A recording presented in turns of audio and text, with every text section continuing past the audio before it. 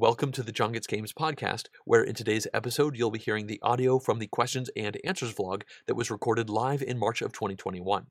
Now, I have gone through and edited the live broadcast down to what I thought were the most relevant questions for the podcast. Now, as always, I do want to mention that the only reason this podcast is being made is because of the direct support that comes in through the Patreon campaign for the channel. If you enjoy listening to my vlogs like this instead of watching them, then I do hope that you would consider directly supporting the channel, and you can do so by going to patreon.com/johngetsgames. The final thing that I'd like to ask is that if you have any questions or comments about anything I say today, that you leave those as a comment on the YouTube page for the vlog, and you can find a link to that in the description of this podcast. MF Mize asks, do I have any thoughts on Cube Rails after processing the plays from last night?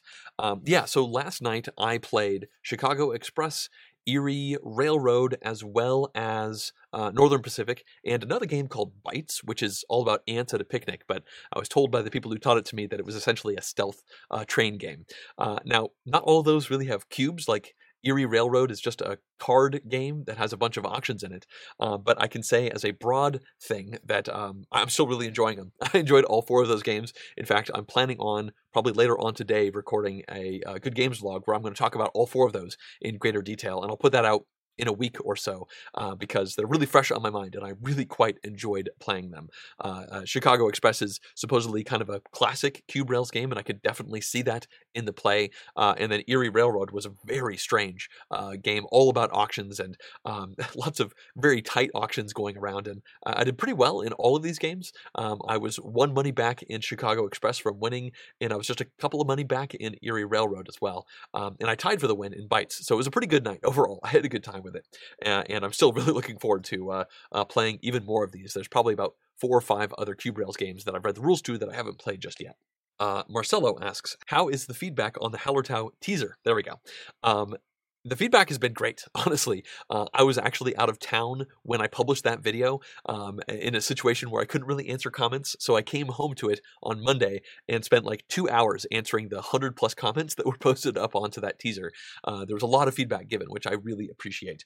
It seems like people in general enjoyed it, so I'm planning on continuing to make more of those. In fact, about an hour ago, I filmed 2 more teasers for some upcoming videos, and I'm hoping people continue to like them. I'm trying to tweak the formula just a little bit. I'm trying to give a little bit more front-loaded information while still not scripting it and kind of shooting from the hip. So hopefully I'll find a good happy medium. I'm sure things will subtly change as I continue to make these, but overall, the feedback was great. People seem to like it. On average, it seemed like more people said it could be less detailed than more, so I'm going to try to rein back on the details of the specific rules a little bit, maybe try to make the videos a little bit shorter, but again, I'm not scripting it, and I don't really have a timer up, so it's really hard to tell if I'm at 3 minutes or 5 minutes, especially considering I sometimes flub my words and have to redo a take a few times. I really lose track of where I'm at, so I'll probably find a good rhythm with them, and so far, I'm continuing to make them, so I guess that's a good sign overall.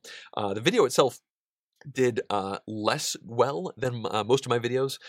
It definitely lower than average number of views, whereas the Hallertau tutorial got a good amount. But interestingly enough, the Hallertau tutorial had an average watch time of 4 minutes more than normal, which is pretty significant. So that tells me that it's likely that some people watched the teaser and decided it wasn't for them, so they didn't watch the tutorial, which means the teaser might have acted like a bit of a gateway, so that the people who actually watched the tutorial ended up watching more of it. I'm not actually sure if that's a good or a bad thing, but it's interesting, and I'll probably try to get more of these data points together as time goes on.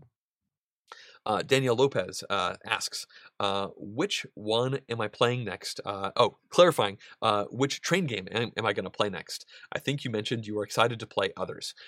Yes. Well, I've mentioned a few of them already here. The ones that I'm most interested in trying next are probably Lose on Rails. That one seems really interesting.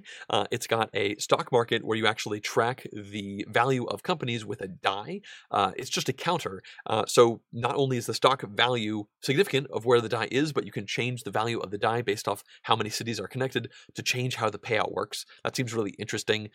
Card Rails seems pretty cool as well. It's a Cube Rails game where you actually build the map out with cards.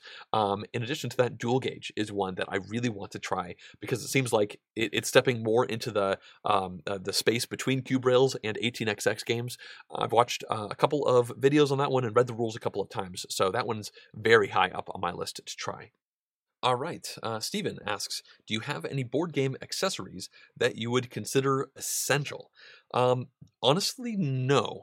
Just because of the word essential. I actually rarely use board game accessories at all. I do have some card racks that you can kind of slide cards into so you don't have to hold them, but I usually forget I own them and don't actually pull those out. I do have a dice tray, actually. And I keep that in here in the filming studio because I like to use this when I'm recording games. I've never yet actually used this when playing a game with somebody else, though, because again, I forget about it. I would have no problem bringing this out to play dice games with, but it's great for the filming studio to control the dice when they are on camera. So I guess I have some essential things like this for my filming process, but as far as playing games are concerned, I rarely use any of these things. I have more things than I actually remember to use. I'm sure some people like these a lot. For certain games that have a ton of cards, the card holders have come into play, but honestly, I used them a bit when I first got them and then proceeded to kind of forget about them. Part of that might be because I have not played that many games in person in a year. Joe Chang asks, what have you started doing during quarantine that you want to keep doing, not necessarily board game related? Um, Honestly, my first answer, the best answer to that is cooking. I didn't used to cook at all. In fact, I've kind of actively avoided it for most of my life. I would get a lot of anxiety in the kitchen that I was going to mess something up, and I would have to follow the instructions step by step. And if there was anything wrong or any substitutions, I would kind of get thrown off and really not enjoy the overall experience. But in the early pandemic, when it seemed dangerous to even leave the house, we definitely did some gigantic grocery store runs where we'd get like 3 to 4 weeks worth of food, and then we just cook that food in the house. In general, before the pandemic, we would eat out a lot, like at least 5 times a week. And we went 100 days during the pandemic not eating out once because, again, we kind of had to. And I cooked most of the meals in that time period. Jessica definitely cooked a bunch of them as well, but I kind of took on the cooking as kind of a project to kind of figure out how to get over my anxiety and actually try to enjoy it a little bit more. I've been trying to keep that up as time goes on. I'm certainly not a good cook at this point, but I can put food together that people, or at least I don't dislike and my wife doesn't dislike. And I'm hoping to keep that going. I don't want it to be a year from now and having us eating out 5 nights a week again, because that's expensive. All right. Steven asks, you did a 4-player playthrough of Iberian Gauge that was great. What do you think about when you decide to do 2, 3, or 4 players? That's actually a really interesting question because, yeah, every time I sit down to do a tutorial, I have to decide what the player count is going to be for that video. In general, I default to showing 3-player games.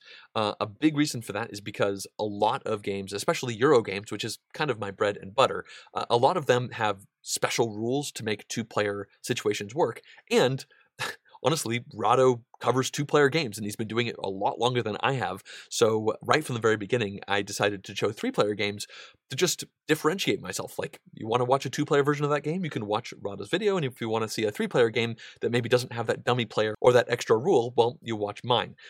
Over the years, I have certainly filmed some things at 2-player, and I usually do that when there's not a big difference between the playing experience between 2 and 3-player, and if there's just a lot going on.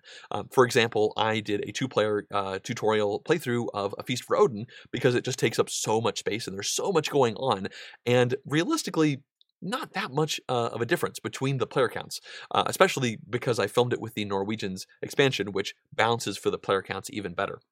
Now, sometimes I go above 3 players, like you said, in Iberian Gauge I did 4 players, and that was because in these cube rail type games, it seems to me, they oftentimes shine brightest at higher player counts, just because there's more interaction and more things to compute as you have more people holding stock in all of these various different companies. So I wanted to show a 4-player version of it instead of 3 to show a slightly more dynamic stock experience. And in that game, there really isn't much difference between the player counts because, again, well, not to go into the nitty-gritty of that game, but when you actually lay trains out, it's just per stock. So it really depends on how much money people are paying for those stocks versus how many people there are to dictate just how many stocks are purchased. At higher player counts, the stocks will likely be purchased more often earlier, so there will be more actions in a higher player count game. I did play a 5-player game of Iberian Gauge at one point, but I decided to show a 4-player game to be a middle ground. So yeah, I treat every game, or I give some thought to it in every single game. I default to 3-player, and then I decide, is 3-player too much or too little to show this game off? And I think as I continue to play through and show these Cube Rail games, I will probably start to default more to 4 players for them because of the relative length and because of the extra complexity that comes in through stockholding with more players. Ian Stewart asks, your playthrough of Cloudspire was very helpful for me. Did you enjoy that game, and was it difficult to film with all of the little rules? The short answer is I'm not sure, and yes, it was very difficult. So I never actually played Cloudspire with anybody else. That video that you saw was the only time I played through it, and that was a difficult video to make. For some reason, just the life things that happen in life. I filmed that video over the course of like a week and a half. It just stayed here on my filming table as I would work on it a bit and then get pulled away and then work on it a bit and get pulled away, which was really difficult considering there are a ton of little rules, as you said. So it was hard to stay focused and really show it off well. And also, I have to admit, I wasn't super impressed with, or I guess I didn't really think the game itself lined up with my personal tastes as much as I was hoping. And I was kind of struggling to get the game into a state to teach things as quickly as I could. A lot of people really enjoy the game, so I was trying to show it off in its best light. And I felt like maybe it just didn't click with my brain that much, which made it even more difficult to show it off well in an objective way. So I'm glad to hear that you enjoyed it. It was certainly difficult to do. I know that I messed up a key small rule. I can't remember exactly what it was, and I think if I'd played that one rule correctly, I would have enjoyed the game better. I know I'm being really vague. It was a while ago that I filmed that game. But yeah, that one was definitely a challenge overall, more challenging than most of the videos that I've made. All right, Ephrain asks, have you ever worked with the Dice Tower? Yeah. That's an interesting question. So I've been doing this for a while, approaching 7 years, which is a really long time. And Tom Vasel actually reached out to me after I'd been doing John Gets Games for about a year and a half. He reached out to me and asked me if I wanted to join the Dice Tower, which I was kind of blown away by. I considered it a bunch. I actually had an in-person discussion with him about it. And after thinking about it a bunch, I decided I kind of wanted to do this on my own. I appreciated the offer in a big way, but I just wanted to see where this could go. At that point, I had no aspirations of becoming professional with this, but that's kind of where things went. That being said, after that, I actually was a contributor in the Board Game Breakfast video for some time. I wanted to be a part of it. I really appreciated the offer that was sent out to me. And Board Game Breakfast was like an hour-ish long video they put out often. I can't remember. I think maybe 5 days a week back then. And they would have a whole bunch of people submit like 3 to 5 minute clips. And so I did that for many months, and that was interesting. It was definitely cool to be out there in some Dice Tower content, although ultimately I had a hard time engaging with it in the long run. I kind of found myself struggling to come up with the content that I wanted to say for that segment, and I ended up falling off actually doing it. And I haven't participated with any Dice Tower stuff since then. I've just been operating adjacent to them over the years. And I've bumped into Tom and Z and Sam and lots of people from the Dice Tower many times at conventions over the years. And that's definitely been a fun experience overall. Amelia asks, any recommendations for a great tower defense board game? I don't have one, and I keep a pretty slim game library, but I'm looking to add one to my collection. I don't have a super vetted library of tower defense games in my head to choose from. Honestly, the first one that occurs to me is Cloudspire, which I talked about just a little bit ago, and the only other one that I can really think about is Kingdom Rush. Now, I never actually played that game with anybody else. I filmed a full tutorial playthrough for that one for the Kickstarter campaign, and I remember being pretty impressed with it. I thought it seemed quite neat, although again, big caveat, I was paid to make the video, and I haven't actually played it for reals. I only played it for the tutorial, but the puzzly nature of moving those tiles around and the positioning of things on the tiles, I thought was pretty cool. So I would definitely give Kingdom Rush look. Again, I'm not going to endorse it because I haven't really played it actually, but at some point I wouldn't mind. And I can't think of any other tower defense games at all. So I guess that's the only one that I have to say about right now that I have even a positive memory for. Ephraim asks, I noticed that some games, such as Tang Garden, changed some rules after the playthrough. Will you go back and update that video? Yeah, that's interesting. This has happened many times in the past, where I'll make a video for a Kickstarter prototype, and then a year later the game comes out and things are different. I know in the case of Dwellings of Eldervale, they changed the way endgame scoring worked, so, well, just a little bit. So I put corrections into the Klingon subtitles for that video and put comments down below in the description and in a pinned comment to try and make it obvious that people could actually see that correction.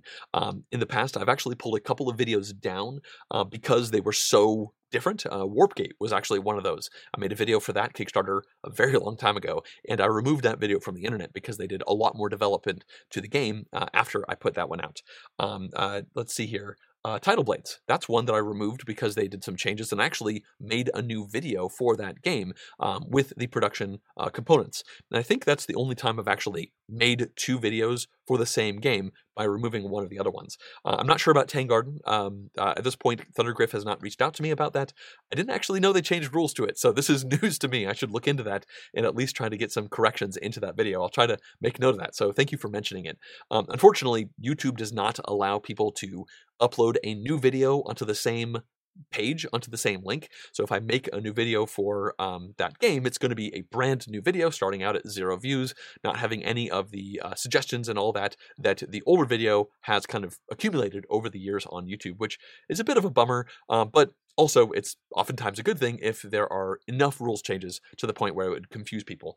So yeah, I should definitely look into Tang Garden. Class asks, how long does it take you to make a playthrough for an average game, including all preparation and post-production? I have crunched this a few times. I actually log all of my time for everything that I do for John Gets Games, just because I like to know where I'm at, if I'm slacking or whatnot. Also, it's nice to get some metrics on these kind of things. And over the years, I have checked to see how this goes. And back when I was making the full playthrough and the extended video, the videos oftentimes reached into the 15 to 20 hours range, which is a big part of why I decided to stop making extended playthroughs, because they took a very long time. These days, with the tutorial playthroughs that I'm making, I think it's more like 10 hours or so for each of them, but it really can vary. Sometimes I'll have a game that I will have put 4 hours into before I even turn the camera on, because I've had to read the rules, send questions, get answers, read the rules again, send questions, more questions happen if it's, a prototype version of the rules, whereas occasionally I'll just finish the entire project in like 5 hours if it's a simple game with a really solid rule set. So it does vary all over the place. And in general, I've actually found that I film faster these days than I used to when I would do extended playthroughs. I feel like that might be an anxiety thing or something. I am still filming full playthroughs sometimes, and when I film full playthroughs these days, I'm doing it a lot faster than I used to when I filmed a full playthrough for every single game. So that must just be a weird mental block that I'm getting over. I'm not really sure, but I'm definitely happy to see that. All right, Ephraim asks, I'm fairly new to your channel. Do you have a top 10 favorite games video? Yes, with a really big asterisk. So I've not made that many top 10 lists. Historically, I've actually kind of avoided them. The biggest reason for that is because when I started this channel, I just wanted to make videos that I wanted to watch. I started off making reviews in a style that I wished existed, so I decided to make them so that they existed.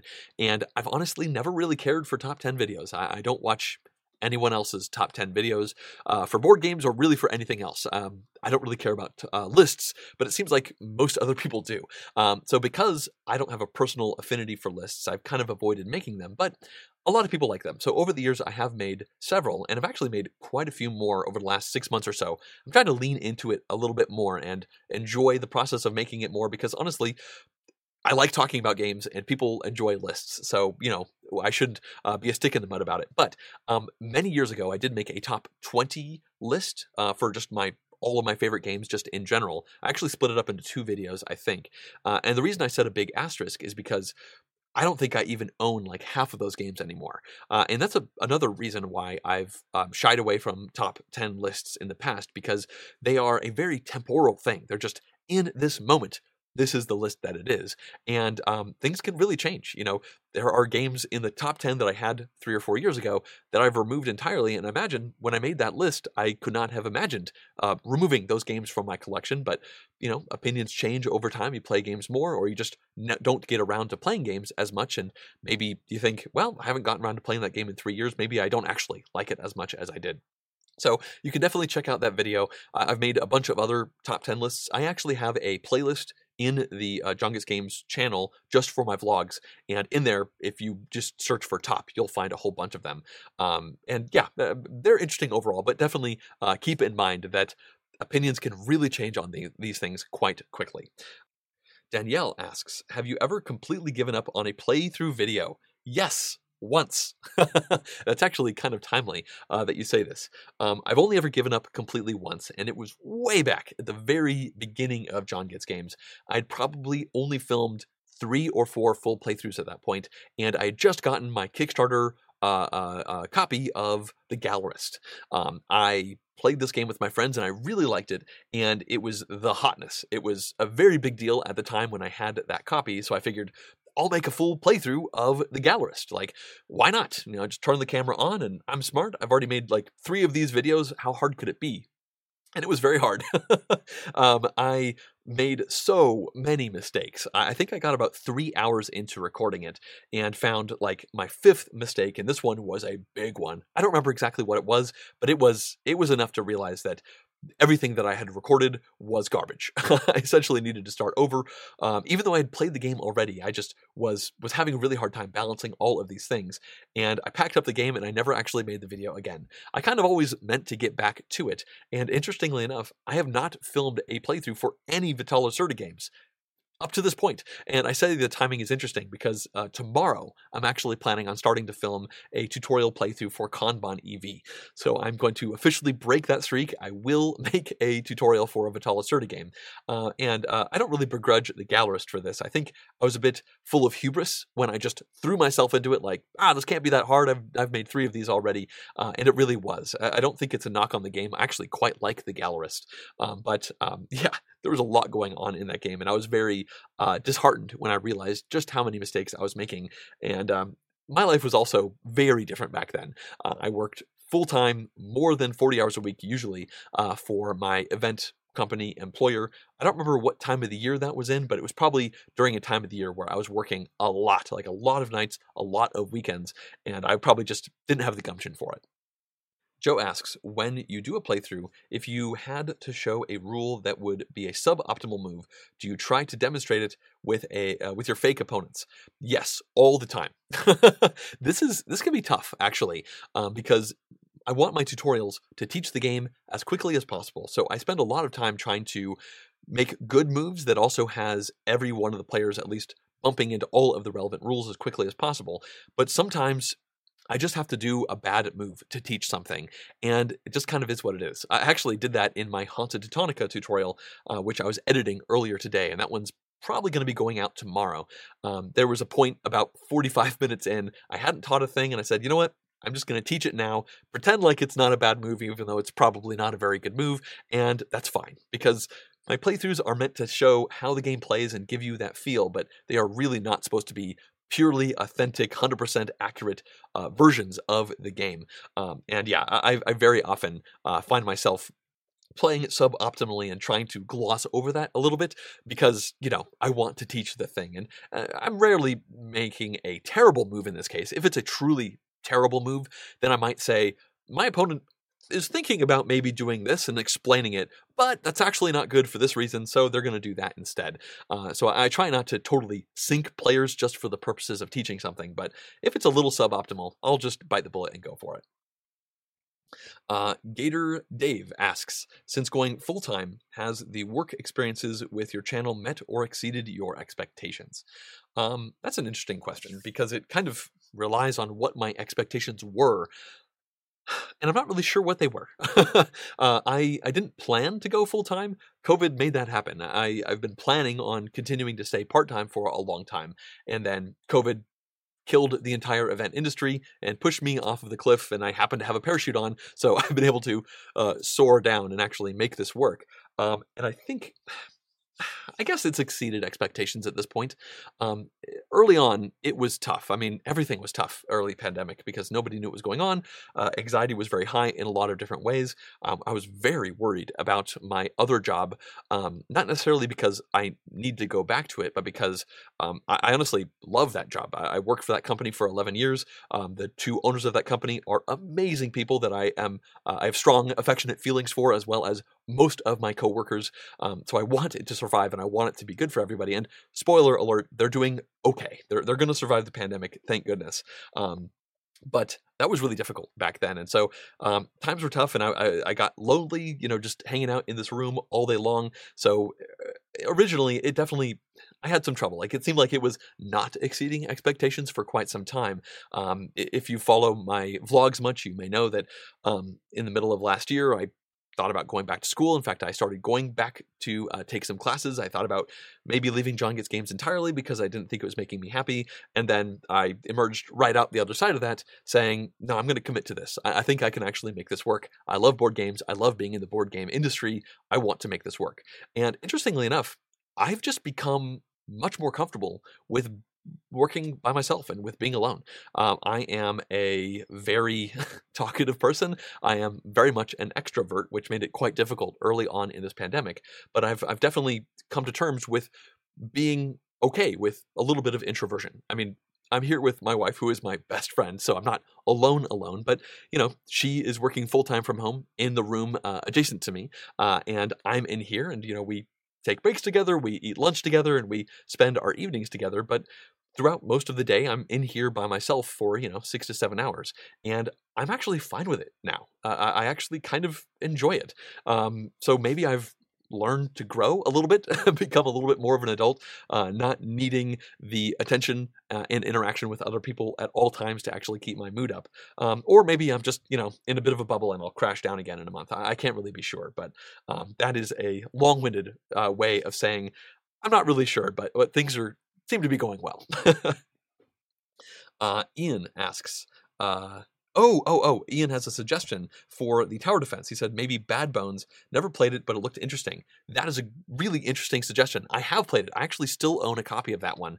And I discussed it in an Impressions vlog a while ago, like probably 2 or so years ago. If you search John Gets Games Bad Bones, you will very likely find it. That is a really interesting game. Yeah, that's totally a tower defense game. You can play it competitively or cooperatively. And there's essentially all of these skeletons that are moving around in a very formulaic way. And when you're playing competitively, which is the only way that I played it, you are trying to get them away from your tower and send them towards your opponent's towers to kind of take out their stuff, and you have a little hero that you're moving around trying to take them out, and you can add other tokens down onto the board. There's an entirely more complex way to play the game that I never got around to. I only played it once, enjoyed it, and never got back to it, but I still have it in my collection because I think it's cool. So yes, I strongly suggest looking into that one. It was quite neat, and the cooperative mode also seemed pretty cool. I didn't mention it, but Kingdom Rush is a cooperative game, so Bad Bones can be cooperative and it also can be competitive, and it's a cute game with some pretty streamlined rules. So that is a great suggestion. Thank you, Ian. Ian asks, being a content creator and having to keep up with the latest and greatest, do you get a chance to play some of your old favorite games, or does that happen too infrequently? What an interesting question. So I say interesting because in normal times, I didn't really get back to old games that much, but in pandemic times, I've actually played quite a few older games that I've enjoyed. Well, I say older, games that are a couple of years old that I enjoy. I think that has to do with the nature of playing games on Tabletop Simulator. Also, some of my friends have been enjoying digging into games and playing them a lot more instead of just playing a whole bunch of new things, which is obviously a little bit counter to what I usually push for, but, I still lean into it to a certain extent. All that being said, I am still very much a cult of the new type person. I do focus primarily on playing new stuff. And that is not necessarily because I'm a content creator. Yes, that does go along with being a content creator usually, but I have been full on board with Cult of the New since I first bumped into board games, or until I first realized how deep the board game well went. For the first couple of years with board games, I just played a bunch of Settlers of Catan and Stone Age. But in about 2009, I joined a meetup group that met up on Tuesdays, Thursdays, and most Sundays. And I just jumped right off of the edge, and I was learning like 5 to 7 games a night. These would be very long nights. I would play for a very long time, and I just could not get enough of playing new games. And honestly, that has not changed over the course of the last 12 years or so. I'm currently in a bit of a resurgence of that with the Cube Rails games, with the train games that I am really jumping into over the course of the last month, learning a whole bunch of them over and over again.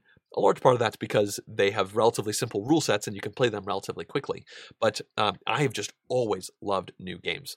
A big source of enjoyment for me in board gaming is trying out new stuff, seeing how older stuff works with newer stuff, seeing different combinations of things I'm familiar with, or just completely new ideas that hadn't occurred to me before.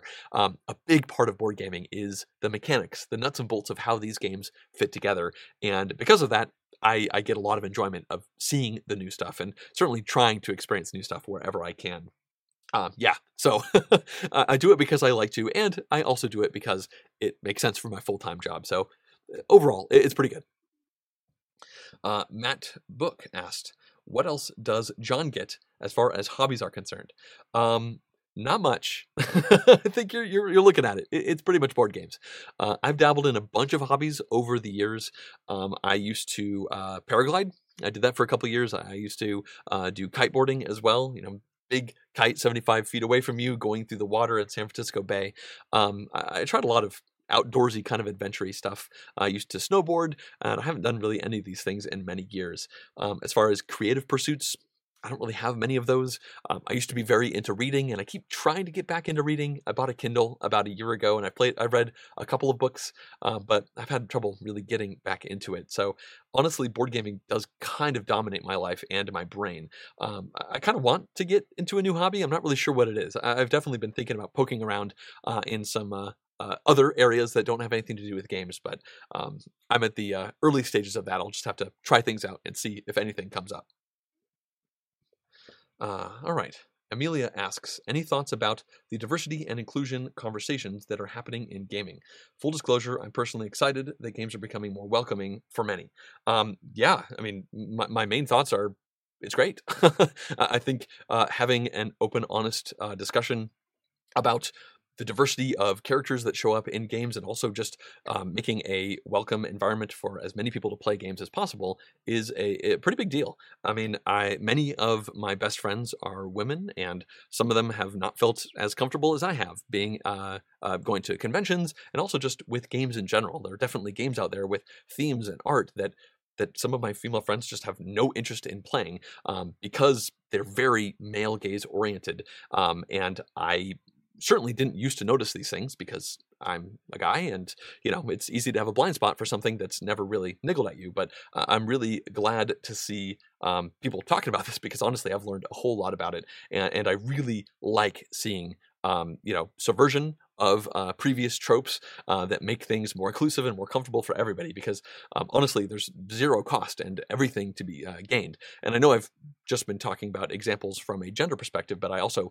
really like seeing that from a racial perspective, of like skin tones of characters and inclusion of all of these different things that you see in games. I think it's still to the point where I'm surprised when I see a very good example of that, which is a bit of a bummer. I'd kind of rather the exceptions be the old way and the way most games are be the new way, but we're not quite there yet. But still, I think things seem to be going in a good direction, and I think there is no reason not to have as much conversation about this as possible to push things in a more inclusive and welcoming direction.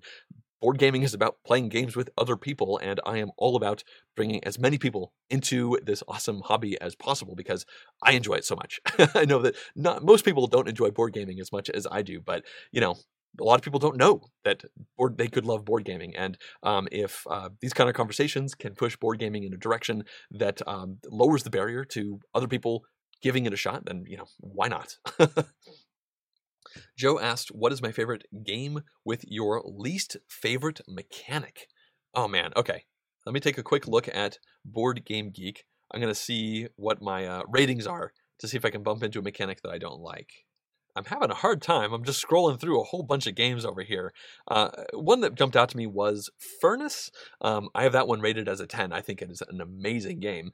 And it's billed as an auction game, which in general is a mechanic that I don't enjoy that much. Although I would argue that in Furnace, it doesn't feel like a lot of other auction games. And honestly, with all of these Cube Rails games that I'm playing recently, I'm starting to enjoy auctions a lot more. But for the purposes of this question, I will say Furnace with the auctions. And maybe that's part of the reason why I'm starting to enjoy auctions more as well.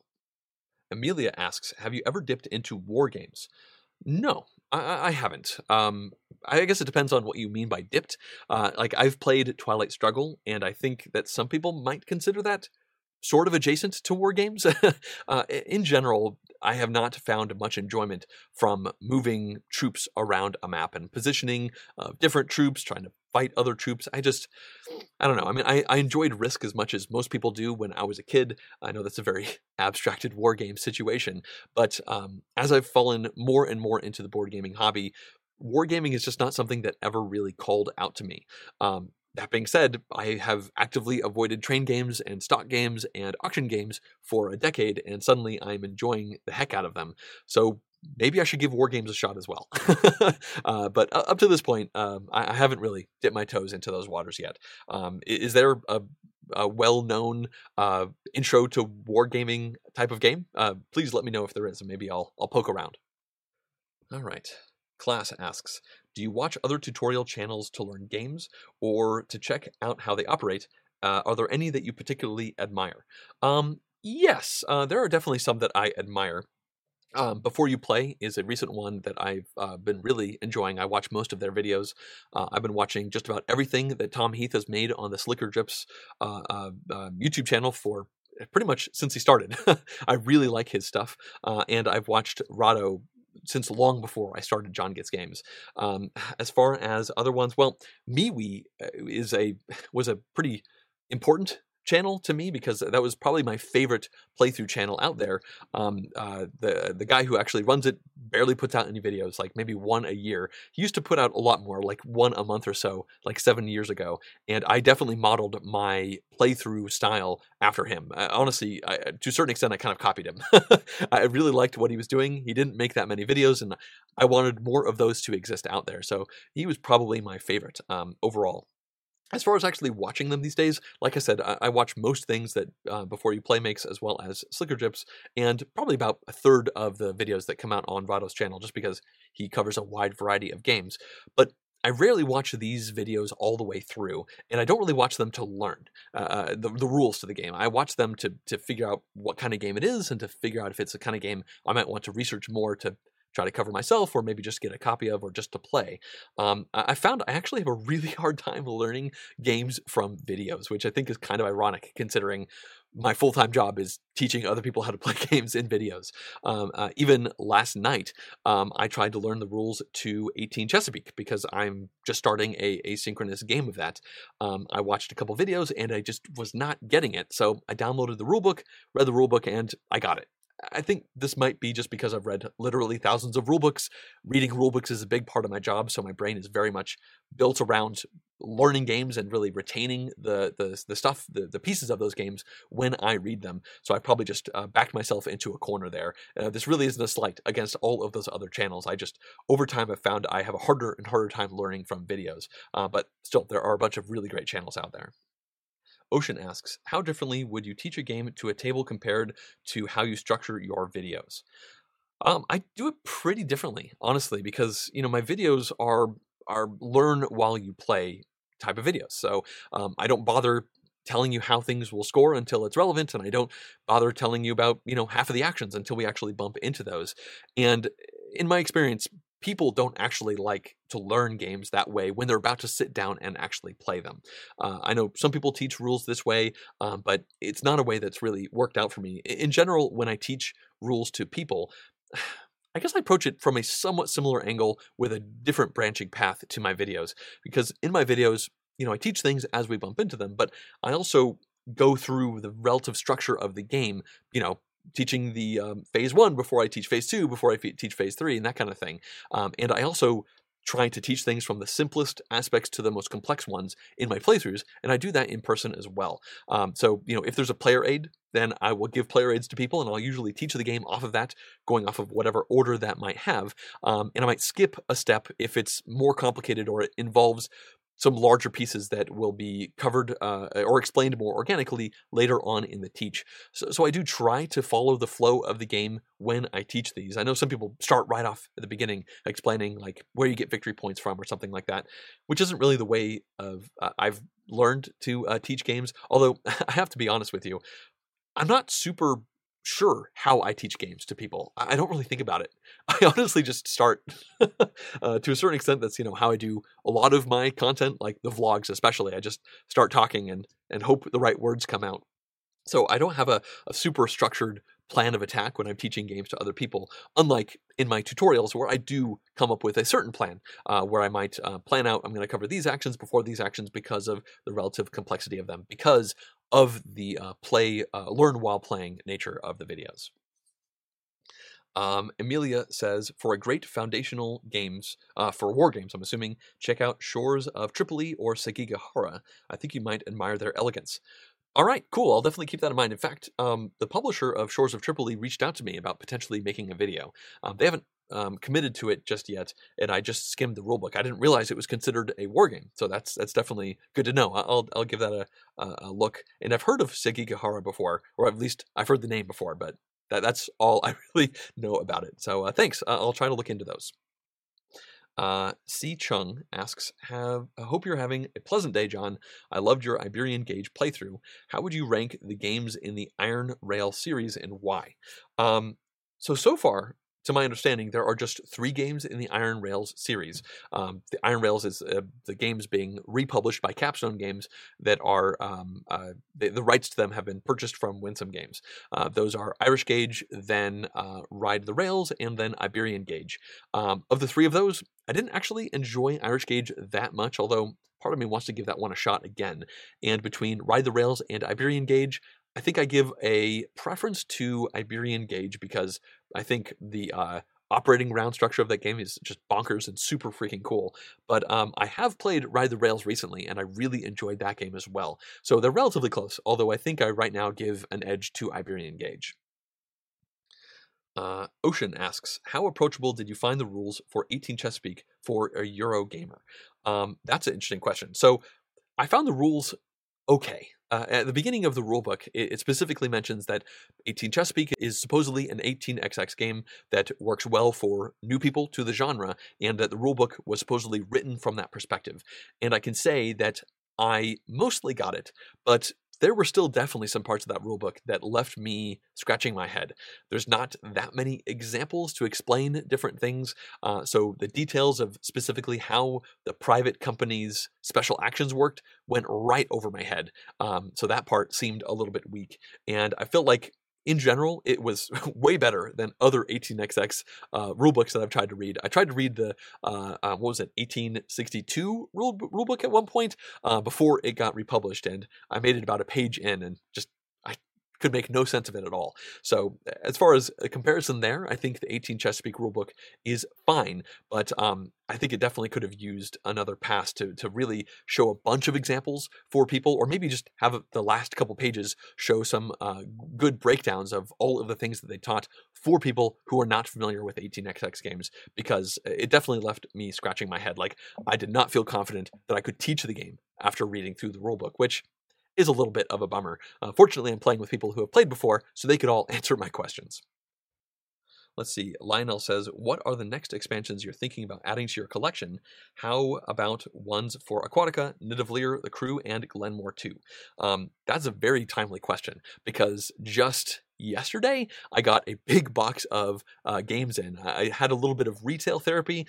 I really wanted to buy Polynesia, and then while I was there, I found 3 expansions that I bought. So I actually acquired 3 expansions yesterday, and I don't normally get expansions, so it's a bit of out of the norm for me. Maybe I was just a bit weak-willed when I did that. Those expansions were Targi, the expansion. I think that's what it's called. Targi is a brilliant 2-player game, and I've been meaning to get this expansion for a long time. Actually, I technically bought this expansion back in 2016 when it was only available in German, and my plan was to make paste-ups and paste down English text onto the cards. But like a day or two before my copy arrived, Z-Man announced that they were going to make an English version. So when my German version arrived, I immediately sold it without breaking it from the shrink wrap, and that was in 2016, so almost 5 years ago. It took me that amount of time to actually get an English copy of the game, so I'm looking forward to trying that one. I also picked up the Moon expansion to Ganymede. I've been meaning to pick this one up for a while because Ganymede is a really neat, simple game that I don't even remember a lot of the rules to, but I remember when the Moon expansion was released, I really liked what I saw, and that memory was enough for me to throw it into my cart. So I don't actually remember how it works. It just makes a simple game a little bit more complex, and I felt like the game could use a little bit more crunch to it. So I'm looking forward to trying that expansion. And the other one that I got is the Corruption expansion to It's a Wonderful World. I think it's not just called Corruption. I think it's Corruption and something else. It's a Wonderful World is a brilliant card drafting game that is incredibly simple. And I remember when the Kickstarter campaign for this one went out, I really liked what I saw in that expansion for shuffling some more cards into the decks and adding a little bit more complexity to a very simple overall game in much the same way that I wanted to add Moon to Ganymede. So I have that now. I haven't actually broken the shrink on any of those yet, but I'm hoping to at some point. I'm not sure when I'll actually get around to playing any of them, but I do have them now. And I'm not sure if there are any other expansions in the works in my head that I want to get. I did pick up the Extra Maps expansion to Polynesia because retail therapy. I was there. Polynesia looks cool. I love the look of the map, so I decided to buy another map as well. It was relatively cheap. So yeah, that's probably all the expansions I'll be buying for a while. All right. Thomas asks, hello from Denmark. What IP would I like to see in a board game? I would love to see a good Simpsons board game. Honestly, the main IP that I would love to see done well in a board game is Myst. I adored Myst, and in particular Riven. I actually liked Riven even more than Myst when I was a kid. When I was like 12 or 13 years old, I was borderline obsessed with these games. I made a very extensive fan page for Riven when I was like 13 years old on GeoCities. And I would love to see a good board game in these universes. They're gorgeous universes. I think there's a lot of really cool stuff there. And I think there's a lot of ways you can make a great game in that setting. I would hope it wouldn't be like a story-based game. I feel like, give me a Euro game set in Myst with puzzles and contraptions and all that kind of stuff. Like, man, I think there could be a really cool game there, but I'm not sure if that's ever going to happen. All right. Well, it looks like that is going to bring us to the end. Thank you so much to everybody who has joined in for the live version of this, as well as everybody else who's joining in later for the edited version. I, as always, enjoy making these, and I didn't lose my voice in this one, so that worked out pretty well. So yeah, I will do another one of these live Q&As in April in a few weeks, and I'll announce the date and time for that in the update vlog, which should be going out at the start of April, and I hope to catch you around for that one. Thanks for listening.